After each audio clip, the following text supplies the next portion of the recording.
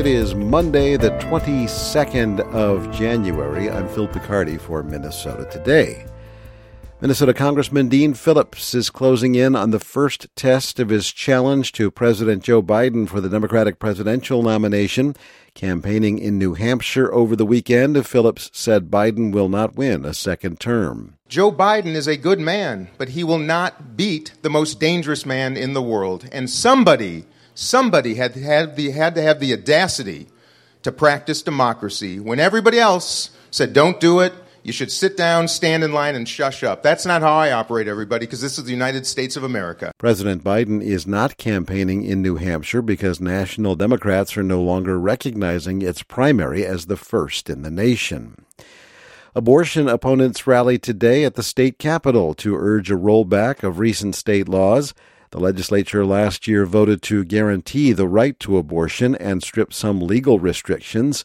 Kathy Blazer with Minnesota Citizens Concerned for Life says many Minnesotans disagree with those changes. So the policies that are being set forth, particularly by the Walz administration and the DFL leadership, the laws that they are putting in place and the protections for women and unborn children that they are tearing out of our legal code are doubling the number of abortions. Megan Peterson with Gender Justice says medical providers have seen an uptick in pregnancy-ending procedures in Minnesota, driven by patients from states with more restrictive laws. The work ahead of us, especially as our neighboring states, have continued to create obstacles or criminalize abortion. It's just that much more important that Minnesota remain a state where people can get the access to the care that they need. Today is the anniversary of the 1973 Roe v. Wade decision legalizing abortion.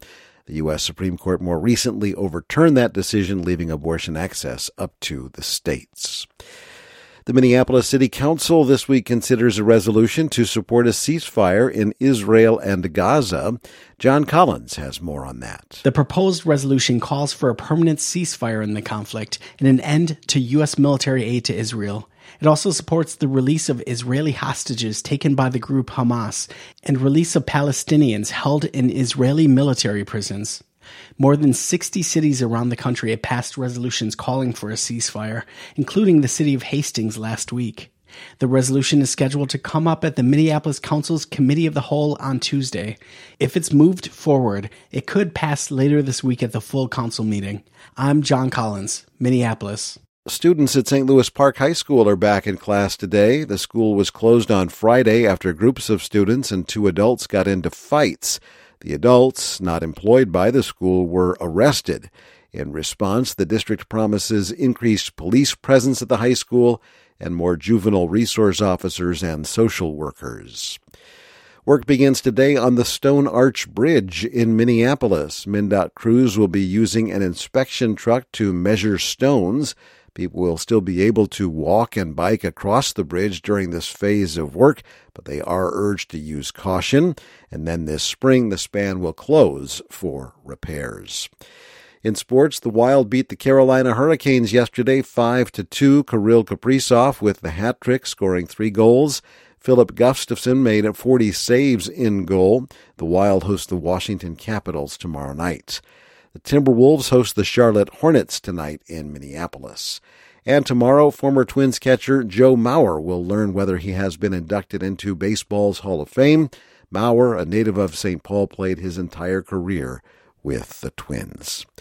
In the warmer weather forecast, cloudy skies today, a slight chance of some light freezing drizzle early, a chance of flurries as well, highs from the teens to the low 30s. Tonight, mostly cloudy skies, low temperatures single digits to low 20s. And then for tomorrow, Tuesday, cloudy skies, highs around 30. Thanks for listening to the news on Minnesota Today. News anytime on air and online, mprnews.com.